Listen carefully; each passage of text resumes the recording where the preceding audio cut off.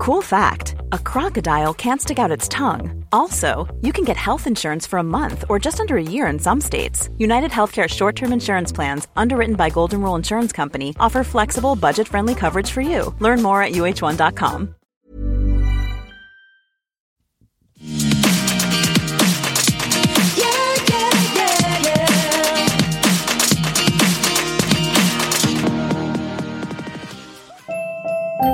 Becoming a mother did something to me. I would say I'm pretty grown. What the f*** is wrong with you? I've just done so much self-reflecting. Take your fucking words out your mouth and shove them up your fucking ass. This season on Vanderpump Rules. I definitely am the happiest I've ever been. I want to go home to my baby. I don't even want to be here anymore. Brock has 2 kids.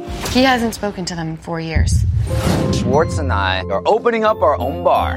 It's a complete show. I can't understand you. Oh, it's because Sandoval's dick is in your mouth. Hello, everyone, and welcome to Everything Iconic with me, Danny Pellegrino. That was a short clip from the trailer of the next season of Vanderpump Rules. We're going to break that all down. Also on the show today, I have Matt Dillon, actor extraordinaire, who's been in movies like There's Something About Mary, The Outsiders. He directed a new film called El Gran Fe Ove. And I'm so excited to talk to him about his life, his career, all that good stuff. And then after Matt, I have an interview with Christy Martin, who I told you guys about on the show a couple weeks ago. She has a documentary on Netflix that is all about her life called Untold, The Deal with the Devil. And it is the wildest story you'll ever hear. You got to watch it. I know I told you guys to watch it, but if you haven't, watch Untold. Untold is like the series on Netflix, but each episode's about someone else's life and another experience. And so this is the episode called Deal with the Devil. And Christy Martin was a world-class boxer, and then her husband tried to kill her. He was training her. I mean, it's wild stuff. So I hope you guys check that out. I mean, I was so compelled, and I'm so excited to have a quick chat with Christy. That'll be on the show. If you want either of those interviews, you can skip ahead. I'll put the timestamp in the episode description. I try to get as close as possible so you can listen to those. But for now, we have got to talk about Vanderpump Rules. Now, the new season, we lost 100 cast members. They literally fired everyone. They fired half the cast. And yet it still seems like a large enough cast. And I gotta say, normally on these reality shows, I always say, I like a big cast. On The Housewives, we always say, we want another woman in the cast. And on The Real Housewives of New York, they only had 5 cast members. Last season on Orange County, they've had only 5 cast members in the past. And so I just think usually I like more. More is better. But when it comes to Vanderpump Rules, there were too many fucking people last season. And there were a bunch of new people that I didn't care about, that we weren't getting to know, or we weren't getting to see the people that we love. Instead, we were following Dana on her comedy tour, which then Dana's not even around anymore. Do you guys remember Dana? I'm not sure if you do. But Dana was one of the new cast members last season, and we saw so much footage of that woman. And God bless her. She seemed like a lovely gal. This is no shade to her. But it was like they brought her on, made us sit through a lot of her storylines in the comedy clubs and all that kind of stuff. And then now she's nowhere to be seen. We saw a whole love triangle with her and that other man who was also fired. It's like, I feel kind of burned. They burned a couple bridges last season because I was forced to watch all those storylines, and now they're all gone. Which, yes, I'm glad they're gone. Except for Charlie, by the way. Charlie's back. Charlie's back and better than ever. And I'm so excited that Charlie is the last woman standing from all those new people last season, because Charlie, she was truly my favorite. In the reunion last season, they did it over Zoom. It was really miserable, but they did it over Zoom. I'm so glad we don't have to do those Zoom reunions anymore. Wasn't that the worst? There was like one good one, and I know we had to do it because of COVID. I get it. And I'm grateful that they gave us the content. No shade. But they were awful. Anyway, Charlie really gave it to Jax and Brittany last reunion. And I was hopeful that Charlie would come back, and now she is. And I'm so happy. Charlie, we love you. Charlie's here for the girls. Charlie's for the girls. This one's for the girls. Charlie's for the girl. I'm glad she's back. But all the others, we lost Brett. We lost that other one. We lost Dana. We lost that other one. I can't even remember all their names. So unfortunately, they're no longer around. I do think there's going to be new people this season, although the trailer focused on all the people we know, like Ariana, Tom, Katie, Schwartz, Sheena, Shishi. I'm so happy to see Shishi back. I'm worried about our girl, though. Sheena, she's got all that stuff she's dealing with Brock. We'll get to. Anyway, so I think we're going to actually get more new people than what we saw in the trailer. But my opinion is, and I could be totally off base here, But I think they have a lot of new people coming, but they realized their mistake last season was putting all those new people up front and center. So I feel like they're going to weave in the new people a little bit more sparsely. Not sure what the word is. Unclear. Anyway, I think they're going to drizzle them in a little bit less than they did last season. And so by the end of this upcoming season, I do think we'll have a lot of new people around. But they wanted to focus the trailer on the people that we know, which again, plenty of people there. I mean, there was so many people. I was like, man, I can't believe we lost so many. And yet here we are. We got Lala coming back. She's giving us Lala. And she's wearing that hat. Did you guys see her? She was talking to Katie in one of the scenes from the trailer. She's wearing a hat that says "That was so trashy," which I believe was a moment from last season's trailer. And I don't love when they wear the merch with their stuff on it. Yeah, I don't love it when they're wearing a hat or they are holding a pillow or something with a saying that they said on a previous season. I feel like the producers need to not let them do that. Okay. I always say I want to break the fourth wall and explore some of that stuff, but I'm not interested when it comes to them selling their merch. Okay. That's where I draw the line.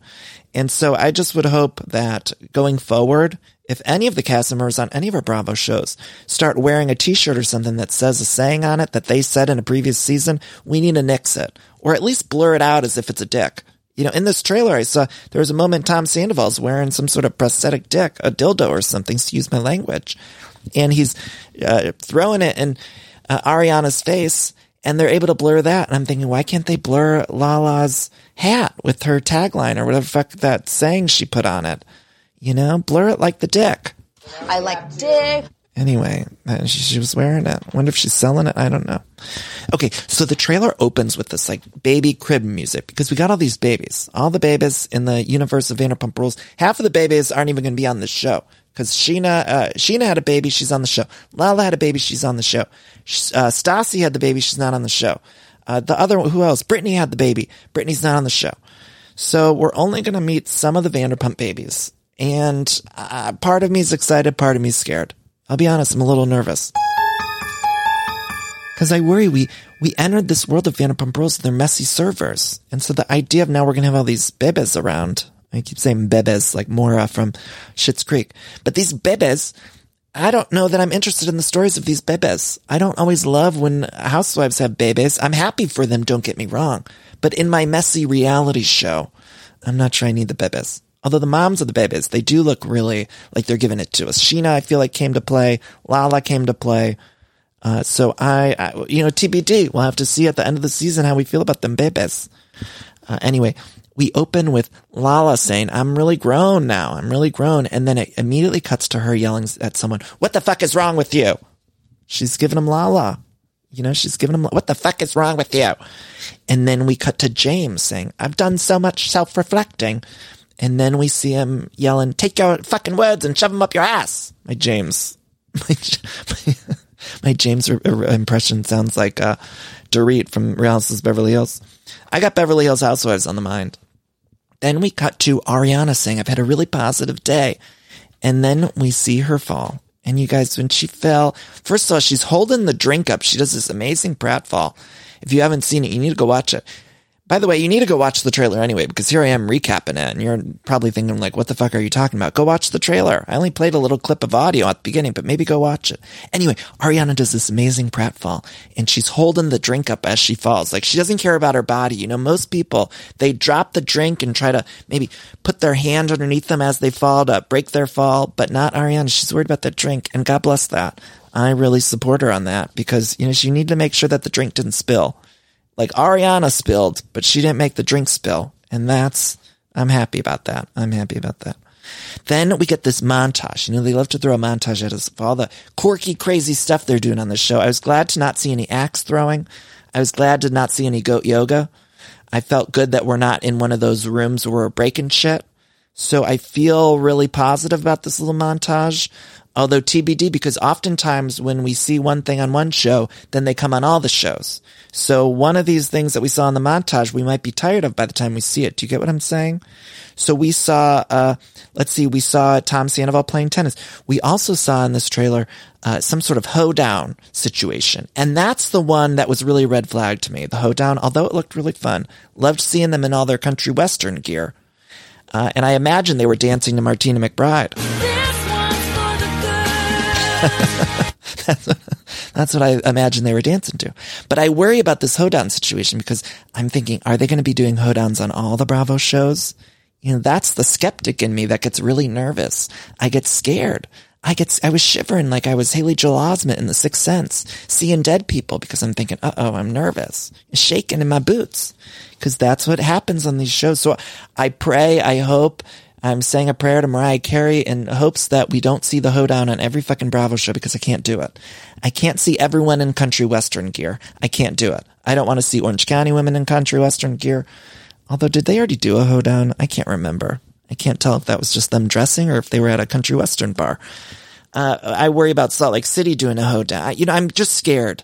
I'm just nervous. Okay, so it's Halloween season too. I got enough scares to worry about. Jamie Lee Curtis is coming back to theaters. That's enough scares for me. Co-starring with Judy Greer, who I love. Enough scares for me. So I can't handle every show doing a hoedown. I just can't do it. I'm nervous. I'm scared. Those of you who are just listening to this episode, if you haven't listened to the Everything Iconic episode since the last VPR recaps, just know that we do the soundboard now, and some of you may hate it. I'm sorry. It is what it is. That's the show. Sorry if you don't like it. Anyway, it seems like by and large you guys like it. When I first started this soundboard, I will say I got a lot of complaints, and now I only hear good things. I'm sure some of you turned off the show and stopped listening. Anyway, where the fuck were we? Okay, so then Tom Sandoval, I mentioned him playing tennis. He's wearing a wig. Tom Sandoval's doing a lot of different hair work. He's got the hair on his face. He's doing wig work. And there was one scene too where he was, I don't know if you guys saw, when he was in orange pants, an umbrella, and a sheer blouse. And through the sheer blouse, you could see these little taped X's over his nips. And it reminded me of Ramona on The Real Housewives of New York dressing up as Leah when she said she needed some hot cock. I need some hot. I don't know why that's the vibe I was getting from this look from Tom Sandoval. It was shocking. And Tom Sandoval's looks don't normally shock me.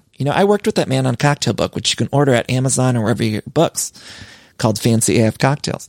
Anyway, I worked with that man, and I love Tom and Ariana. I love him. And I've seen him in so many costumes. He always looks great. And so it's hard to shock me when it comes to Tom Sandoval costume. But something about the umbrella with the orange pants, I couldn't quite get my footing. And after the trailer ended, I ran to the restroom and I lost my balance again. I always tell you, sometimes these shows that make me faint, black out. I started walking in the bathroom like, I was seeing stars, and I can only attribute that to Tom Sandoval's look with the umbrella and the orange pants. So then what else? Oh, James and Raquel, it looks like they get engaged. Someone plays golf out of Tom Sandoval's butthole, which that wasn't even as shocking to me as Tom Sandoval with the umbrella and the orange pants. I saw his bare ass. At least I think it was his bare ass. It was hard to tell whose bare ass that was. I don't know, maybe we could rewind it. I don't know if one of the producers want to reach out to me, let me know whose bare ass that was. I saw a faint A, which if I recall correctly, that's Tom's ass because he had gotten the tattoo of A for Ariana, right? I can't remember everything perfectly. I think that's what it was. I remember him and the other Tom got tattoos. Did they also get it with Jax?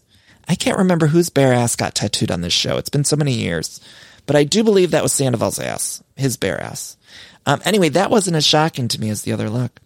Then it looks like we get a moment of one of the Toms dancing with LVP. You guys, the LVP. Every time time goes by and I think I miss LVP because she gave us so many good years of TV. I want to thank her for her contributions to the reality TV world. And there are days and weeks where I think, God, I miss LVP. And then I see a trailer and a moment in this trailer when she's got a dog thing on her face, a dog mask. And she's saying something to Tom about doggy style. She says, you want to do it doggy style? And she's just got the dog mask on to Schwartz. I just thought, enough.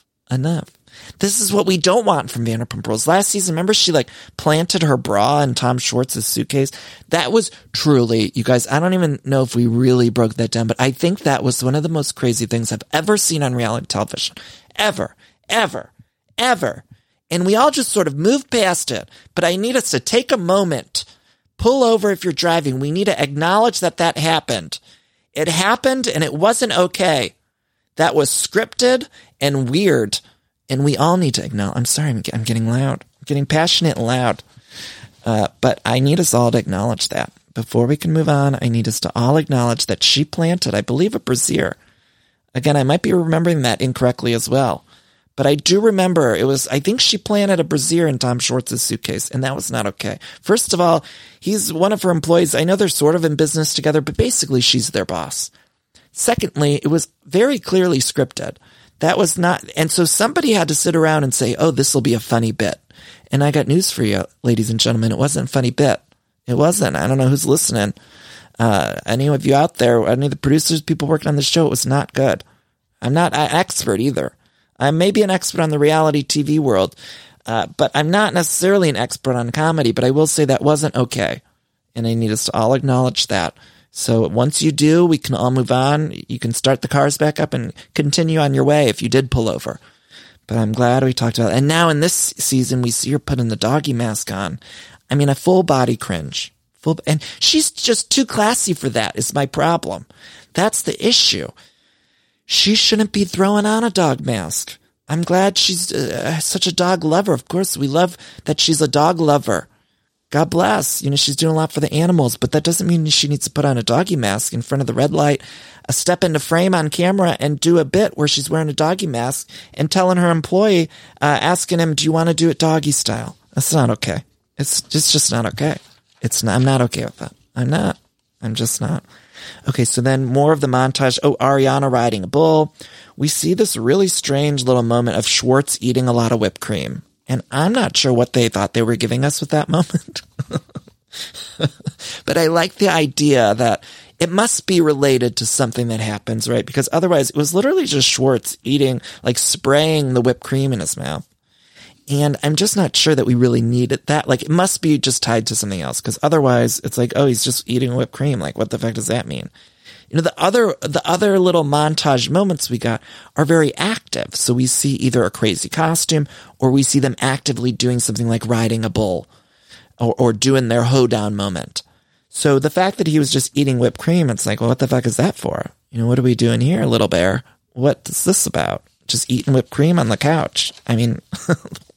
Not sure we need that. Anyway, then we get Charlie. She's cleansing the house from dumb bitches. She says that was good. Oh, and the Sheena and Brock of it all. This will be very interesting to me. So Sheena, she got the life-size pregnancy photos. Remember she did the photo shoot with the other guy that she married in the crop top wedding dress. Now she got pictures done with Brock, who I've met Brock before, and he's a very good-looking man. He's got like sort of that rugby player body. You know, I don't want to spend too much time talking about Brock's body, but it's good. It's good. It's good. Anyway, so she's got the life-size photos of Brock up, and they're having a baby. So they just had the baby. I don't know if she'll be pregnant when the season starts or if it starts with her already having the baby, the bebe. Anyway, apparently Brock has 2 kids he hasn't spoken to in 4 years. So this is that moment where Lala's wearing her merch and she tells Katie Maloney that he hasn't spoken to her, the kids, in 2 years. So I want to know more about that situation.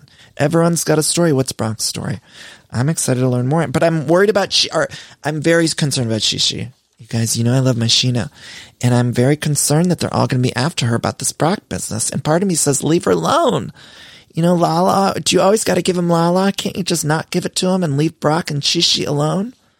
I don't know how I feel. But also, if Brock has these 2 kids he hasn't spoken to in 4 years, I need Brock to pick up the phone. Shoot him a text message. I don't know how you want to communicate. Maybe there's more of a story there that I'm not aware of. But I'm going to need you to shoot him a text or something, Brock. If you're listening, I don't know, send him a DM. I don't know how old these kids are or what their story is either. But maybe just send him Morse code or carrier pigeon. Just send over a note. Whatever you got to do so that Lala doesn't have to give you Lala anymore and they can leave you and Shishi alone, because Sheena's been through enough. She's been through enough. Remember, she got someone Penguins that she liked, that Adam guy, and then he was such an asshole to her. And then the other guy was the one she married, Shay. What was his name? Shay? I know, unclear. I can't remember everything on these fucking shows. Oh, I love these shows, though. I'm excited for this season, you guys. I think it looks good. Maybe it'll be a big hot mess. You know, I don't know. Last season was a big hot mess. Maybe this one will be too. So then, the Toms are opening up a new bar. Schwartz wants Katie to train people. Unclear if it's at the new bar or at Tom Tom. I feel like that's a step down for Katie Maloney. I don't think she needs to be training people at the bar. I'm happy she's having a more active role, and maybe it was a case of like the producers like, what the fuck are we going to do with Katie here? Because all of Katie's friends were fired on account of they were doing racist things. And so I wonder if it was like, oh, we need Katie to do something active. And I like Katie. I'll always say, I think people unfairly judge Katie Maloney. I do believe that. I think, James can get away with murder. In this trailer, James was saying the most awful things to Raquel. I was so mad at him. I love my dear Raquel. He calls her dumb at one point. I thought, leave her alone.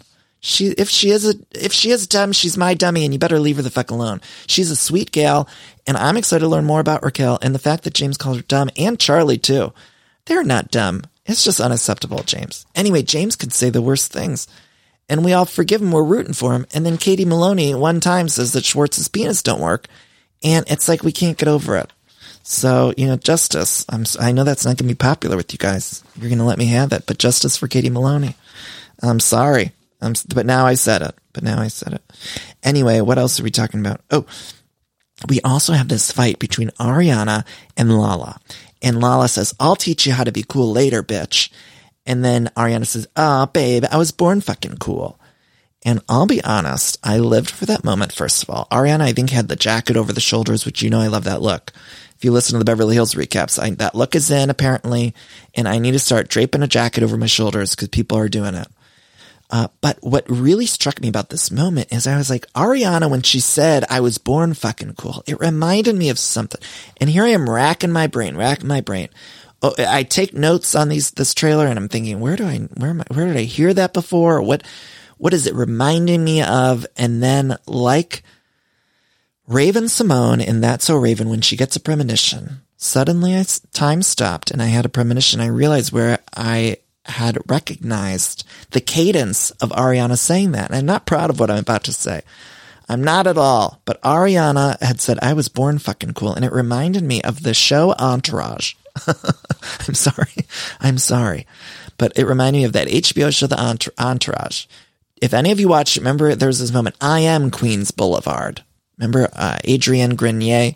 I think that's how you say his name. Grenier. I don't know why I'm saying it like that. Anyway, so Adrienne Grenier says, I am Queens Boulevard. I am Queens Boulevard. It's real serious.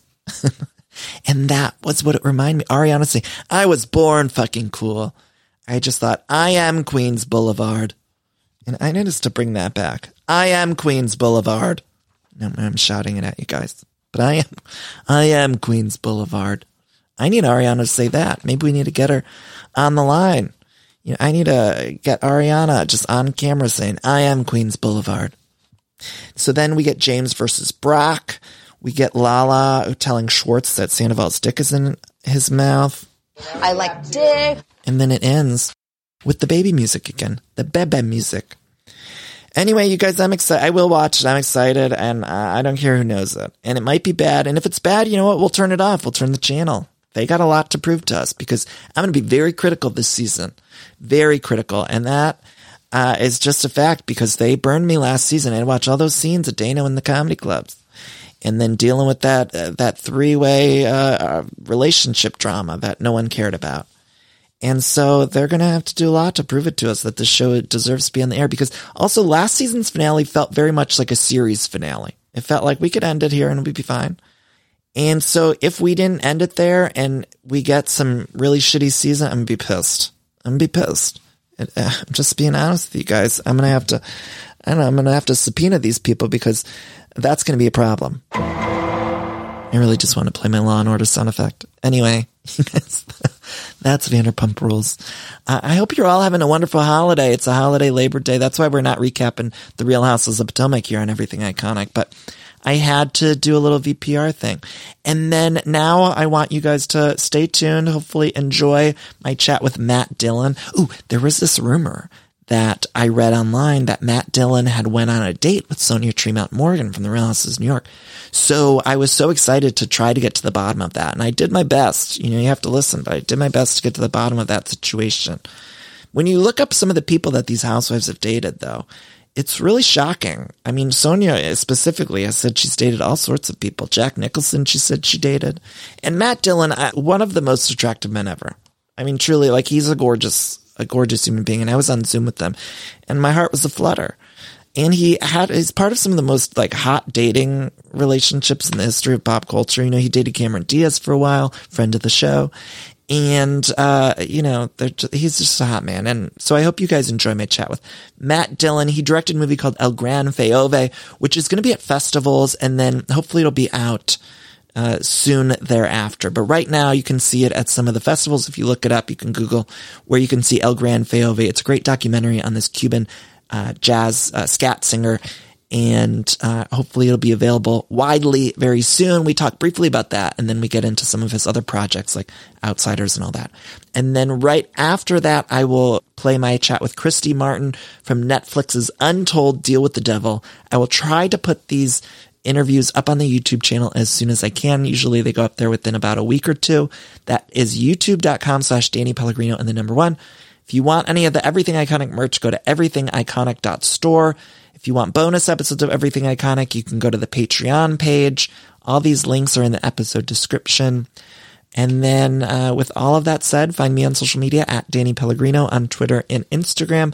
Stay tuned to the Everything Iconic feed. We'll be back with recaps of The Real Housewives of Beverly Hills later this week. I will leave you with both of these chats. I love you all so much for listening.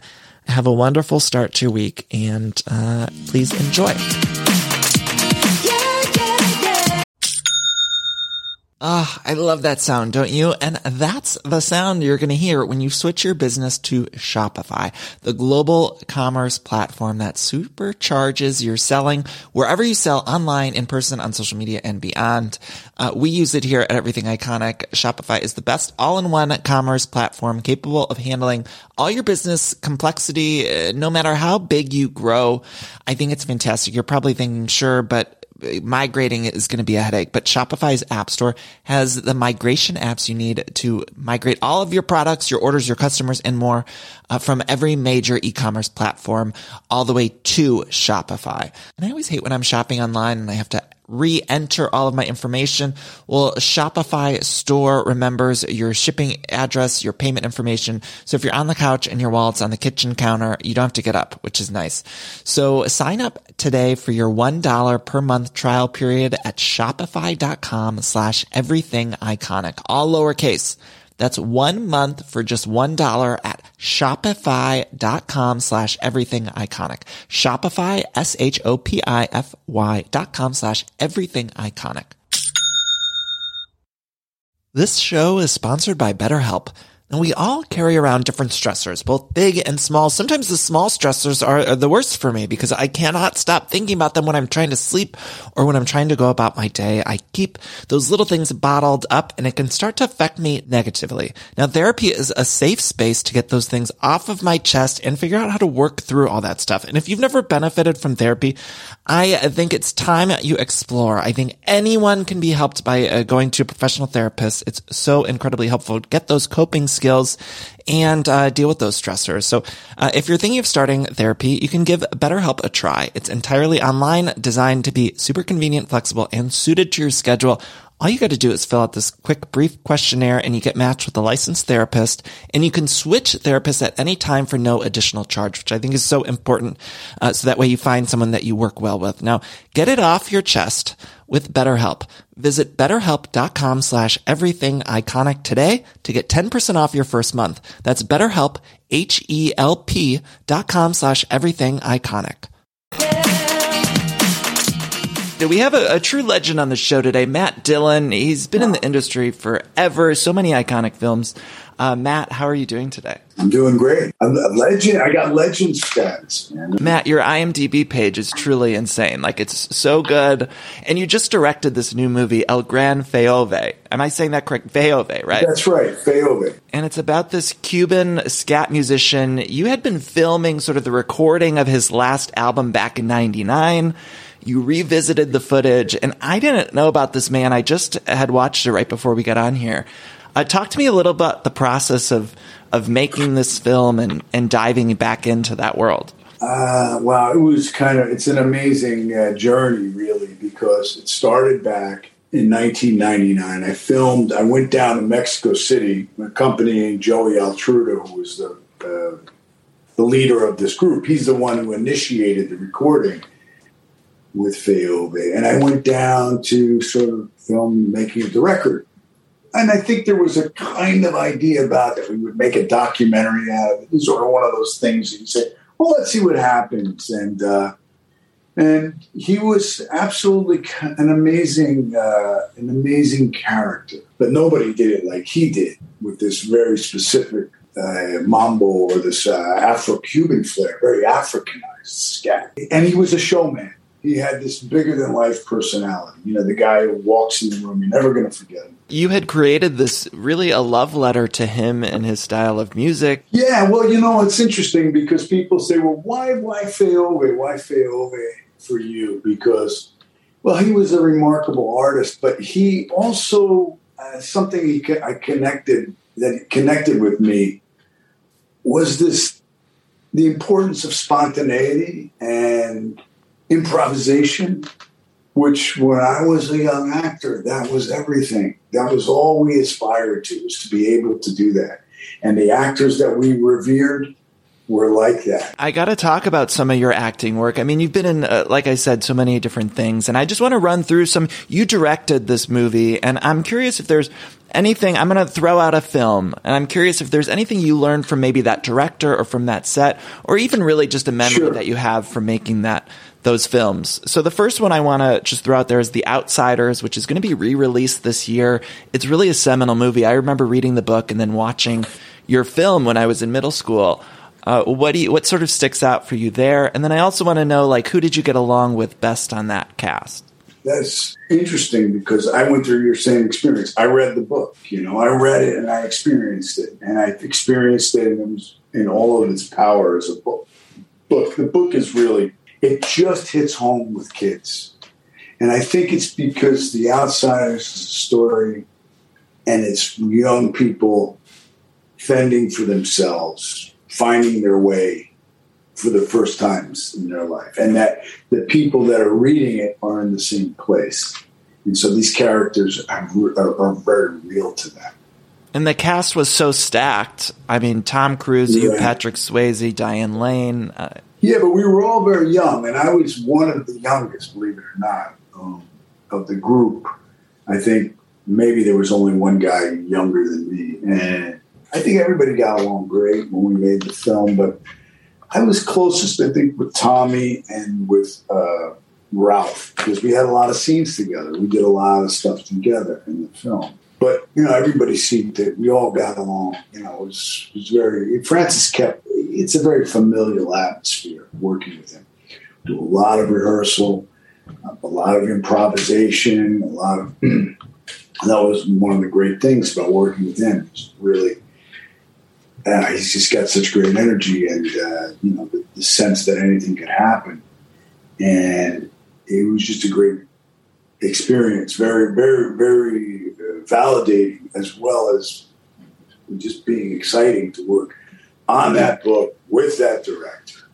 Right. And then we went right after that and did Rumblefish, which was like right on the heels of that. And Francis Ford Coppola, like, what a legend. I mean, come on. Yeah, of course. So I saw The Outsiders probably around when I was in seventh grade, I think is when we watched it. And I was in seventh grade when another film of yours came out, which was Wild Things. And let me tell you, Matt, like we would sneak that movie. And I don't know if you saw this show, Pen 15. It's about sort of the experience of being in middle school around the year 1999, 2000. And there's a whole episode about these young people sneaking the movie Wild Things and trying to watch this rented or an older brother rents it. Talk to me about that movie. I mean, did you know a lot of kids at that time were trying to sneak it from the rental store? No, I didn't know that at all. That's really why I'm laughing. I can't believe that. That's so funny, you know. I know it was popular in colleges, you know. It was really fun. I mean, it was a really interesting cast, you know. You had a really interesting cast. I mean, people forget Bill Murray was hysterical. It was very funny in that. Bill Murray was in it as well. And Kevin Bacon, great actor.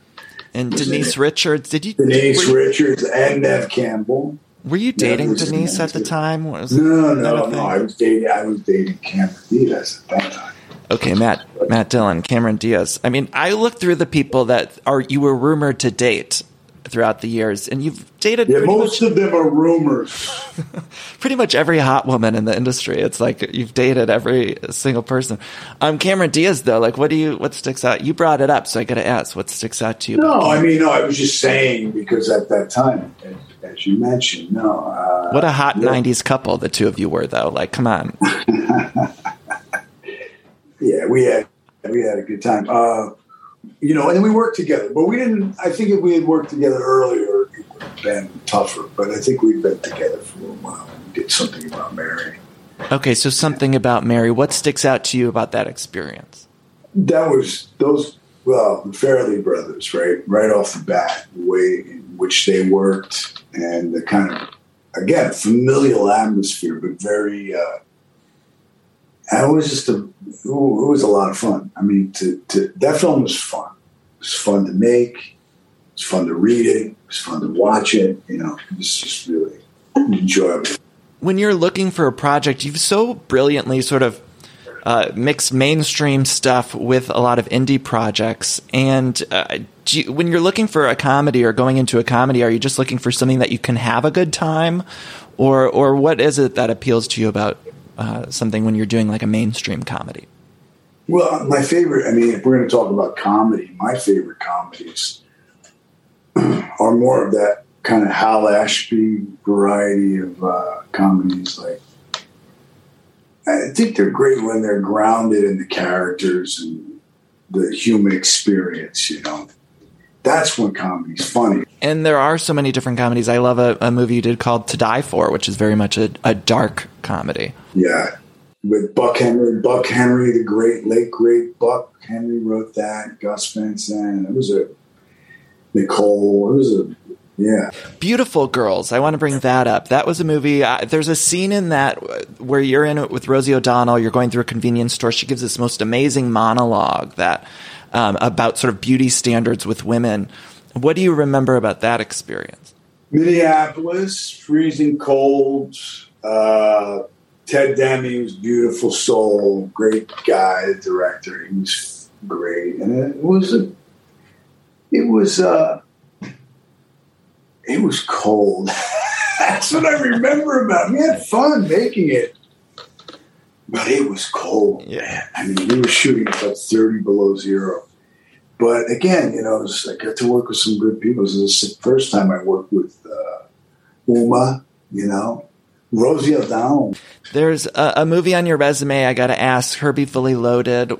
That was sort of a weird time with Lindsay Lohan. Is there something that sticks out in that experience? No, you know what? I'll tell you. That one was, I was making a film called Factotum where I played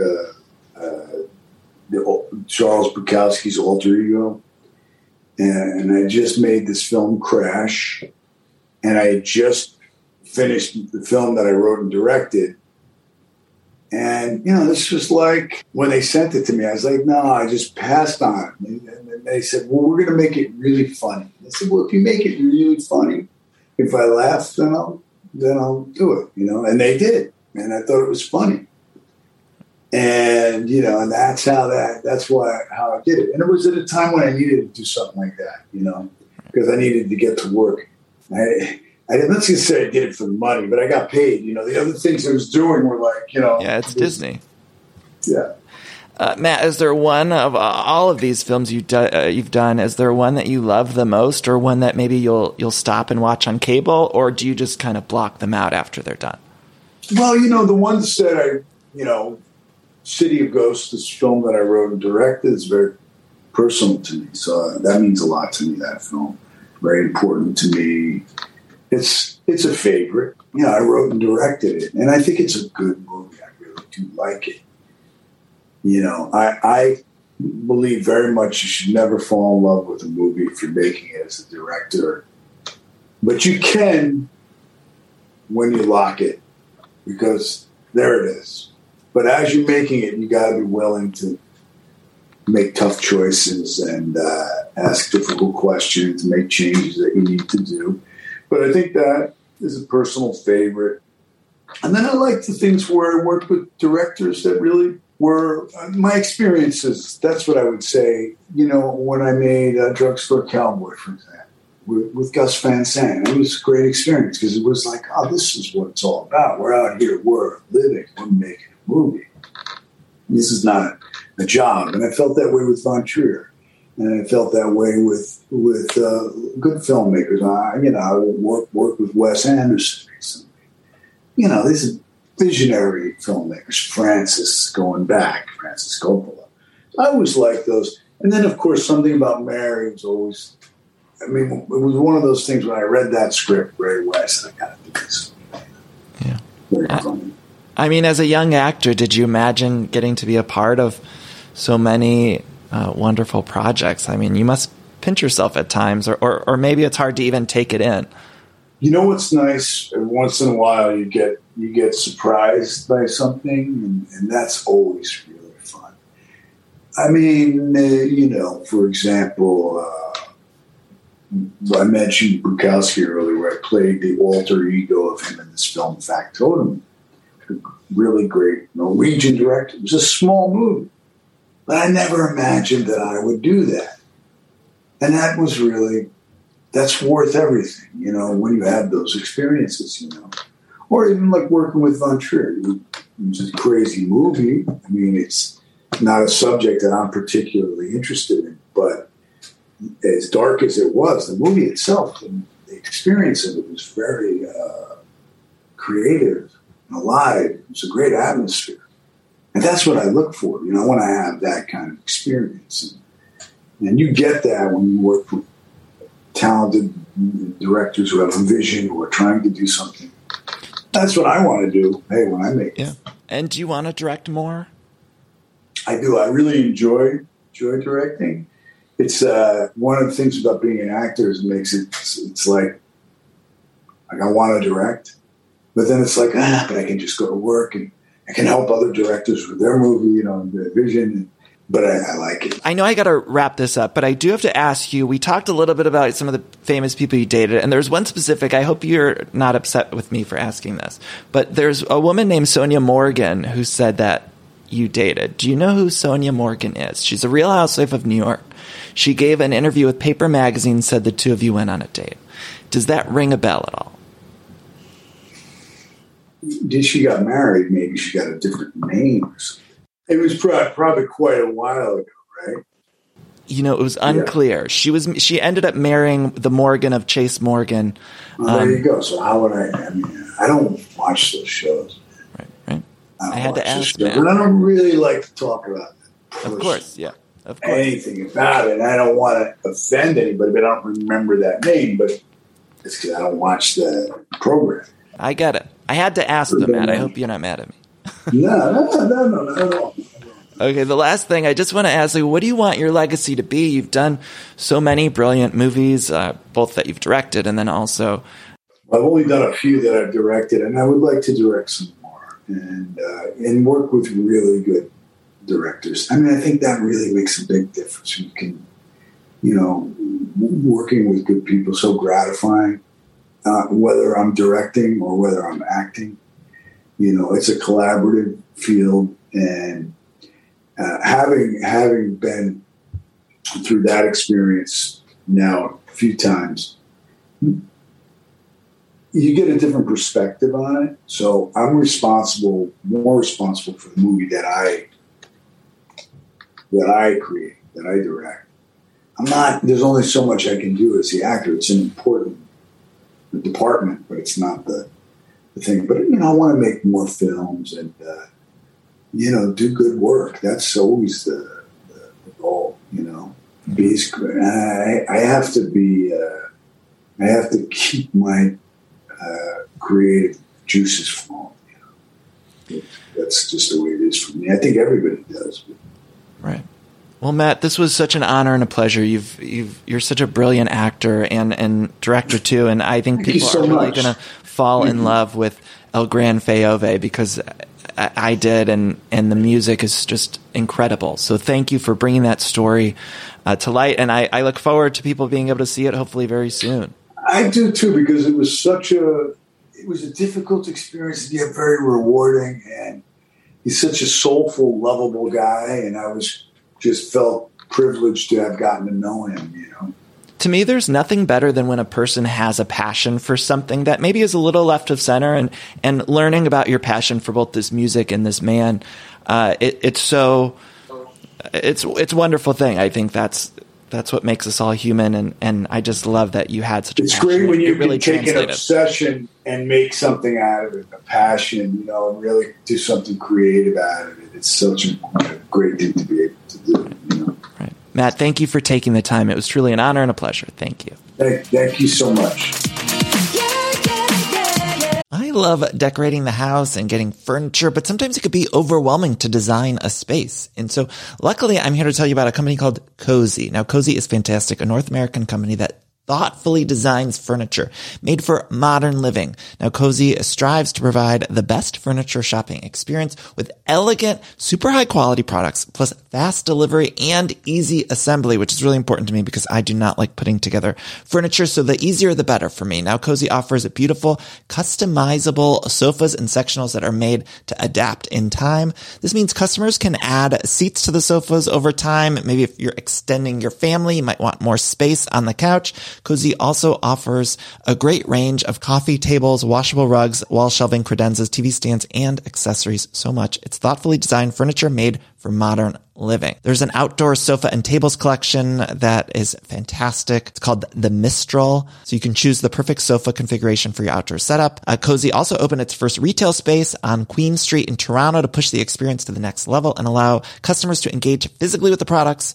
So transform your living space today with Cozy. Visit cozy.com, spelled COZEY, to start customizing your furniture today. Again, that's Cozy, COZEY.com.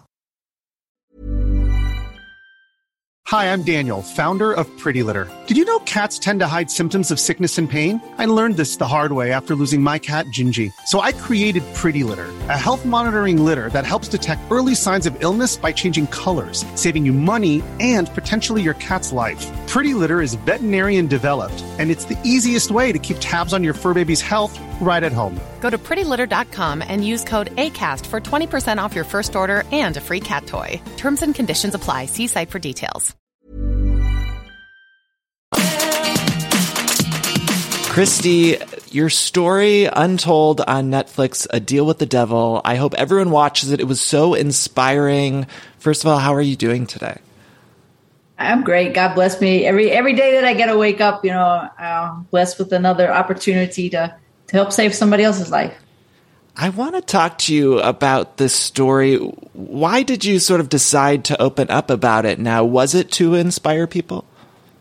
Oh, absolutely. I mean, from the time that I woke up in the hospital after being shot and stabbed, I said, God left me here for a reason. And that's just to share my story and to talk about domestic violence with people. I think so many people don't understand that domestic violence isn't just about bruises.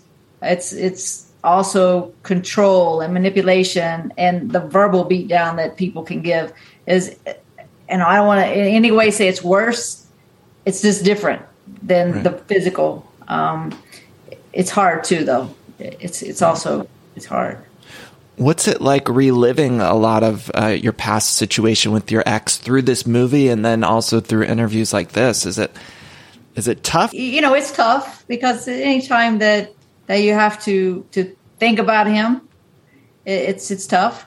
But I also feel like every time I share my story that I'm helping somebody else become aware. Sometimes you can be going down that rabbit hole that you don't even realize you're going down. You're giving up little by little by little. You're giving up control over to someone else. They're isolating you. You don't really realize it until you're on the island completely by yourself. So hopefully just by sharing the story that people understand, they'll see it before they get too far gone and they can't come back. And what do you recommend for people who might be in an abusive relationship like that? Do they have to come to the realization themselves, or what can people do to sort of get out of it? You do have to come to the realization yourself. I mean, because even if people would tell you, "Oh, this isn't right," until you actually see it yourself, you're never going to make a change. So you do have to see it. Maybe people can just help open your eyes a little. There were so many people that after the fact came to me and said, if only I would have said something to you before. And And maybe that would have changed something, but I always say to them, I had to see it myself. Right. And it wouldn't have mattered what you said to me until I saw it or until I was ready. It wouldn't matter. It's much like a drug addict, until they're ready to change and they're ready to put it away. They're not going to, no matter how much you want it for them. Now, I'm assuming you've seen the documentary yourself. Was it hard to watch the interviews with your ex? It was hard, but probably in a different way than most people would think. I, being naive person, I guess that I must be, because I really, really thought after 10 years, almost 11 years in prison, there would be a little remorse, a little bit of the arrogance would be knocked off. There would be a little difference in him, and there was absolutely zero difference. He was still the same arrogant ass that he's always been, and it was just all about him. I mean, everything that happened as far as the boxing goes was all about him. And then, as bold as he wants to be, he wasn't bold enough to stand up and say, I shot her, I stabbed her. That moment obviously was so powerful in the documentary, but are you able to remember sort of what was going through your mind in the moment as you're trying to get away and after you were shot, after you were stabbed? What was going through your head? Can you take us back there a little bit? I mean, I was just actually, before he started to stab me, I really was to the point in my mind that it didn't matter to me if I lived or died. And then he stabbed me, he cut me up a little bit, he was beating me up. I mean, taking my head and bashing it against the dresser. And it was just like, boom, no, you're not going to kill me. Not today. Mm-hmm. And it just changed. Everything changed at that moment. I did every tactic that I could think of verbally to get him to get me help. But then I realized that he can't get me help because he can't let me live. Mm. So once I realized that, I was pretty certain I was going to die. I told him exactly how I felt about him, about anything to do with him. And that's when he shot me. Wow. I want to go into the boxing a little bit. Do you remember when you first knew that you wanted to box or when it kind of clicked for you? That's a good one because I didn't grow up thinking I want to be a boxer. I had never been in a boxing gym. I had 7 professional fights and still never been in a boxing gym. So I don't know when it really clicked that I believed that I could do this as a career. Probably once I signed with Don King, I started, really believing in the possibilities that I could make it. So yeah, probably up until like 92 when I signed with King, or 93. Do you have a favorite memory of working with Don King? Like, is there something that sticks out in your mind from that time? He's a character. I mean, he's King, and he actually is having one of his heavyweights fighting on my show Saturday in Myrtle Beach. Oh my God! So it's exciting to still be doing business with him. It was just awesome. I mean, to be at the press conferences, to be on the Tyson cards, the Chavez cards, they're all huge shows, and King was such a character and such a part of everything. It wasn't like the normal promoter that's just there putting everything in and overseeing. He was part of it.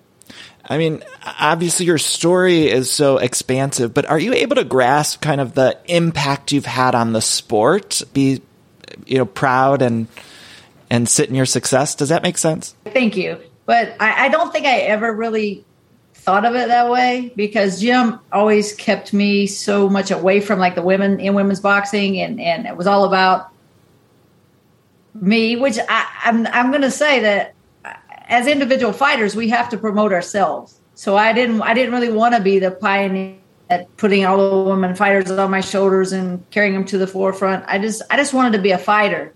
But now, all these years later, I do realize and hear the younger generation of women fighters.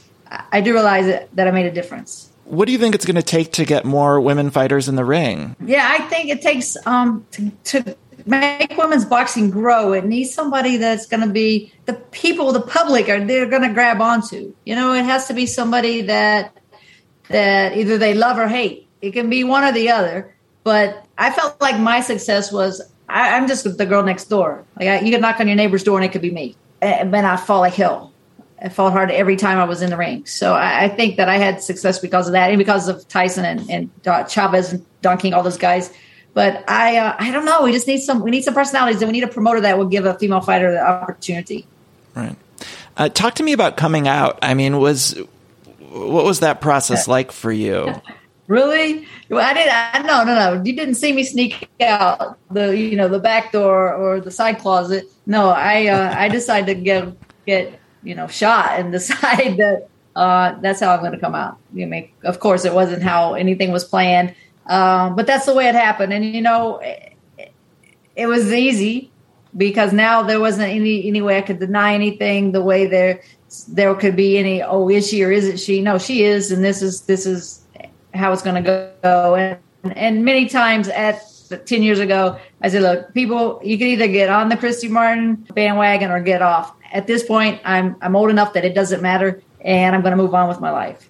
And your partner now is someone you've fought in the ring. And I wonder, at home, do you both have a competitive nature with each other, or what's it like with each other now?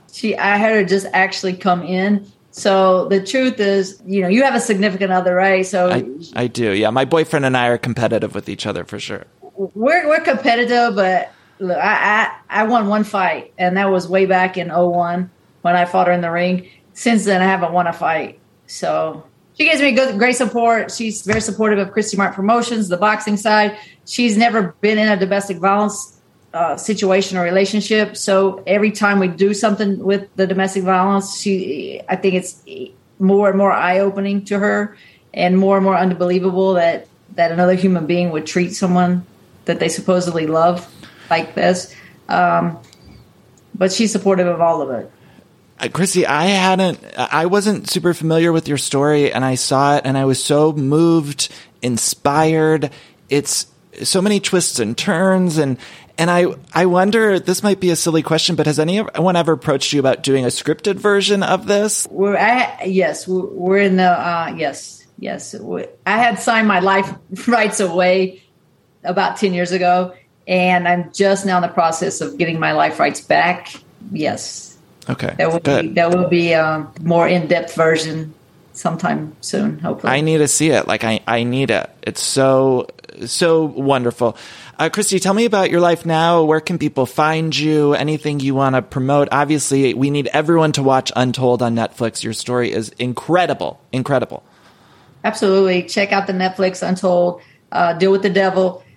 We're doing promotions. August 28th, we're in Myrtle Beach promoting a fight show. November 20th, we'll be back in Myrtle Beach speaking, doing domestic violence engagements everywhere. You can find Christy Martin Promotions or Christy Salters Martin all over social media, any of it. Twitter, Instagram. I used to travel to Myrtle Beach when I was a kid. That was our vacation spot all the time. And I had my first gay kiss in Myrtle Beach. I'll never forget it. I was like 19 years old. It was a gay bar. I don't remember what the name of it was, but I spent so much time in Myrtle Beach when I was younger. I love it there. Christy, do you have a favorite boxing movie? Is there one that you think really gets it right? Well, I'm old school, so we probably have to go back to Raging Bull, and it's a tough one. While we're here, though, who would you want to play you? Is there someone in your mind that you think would do a good job? You know what? I don't know. I've been for like the past 10 years at different points. People say, well, I think we're getting close. And at one time, Amy Schumer had kind of verbally committed, and I couldn't understand Schumer, she's a comedian, but we hung out a little bit and had some phone conversations, and my wife was like, oh, wow, there were two people cursed more than I just heard in this conversation. So we hit it off okay. It was just, she got pregnant and started doing other things, and now we're working on getting the movie rights back. So, I don't know. Well, I can't wait to see it unfold. Christy, thank you so much for taking the time and for sharing your story. It's going to touch so many people, and I can't recommend it enough. Thank you for opening up in that way. Thank you. Thank you. Stay strong.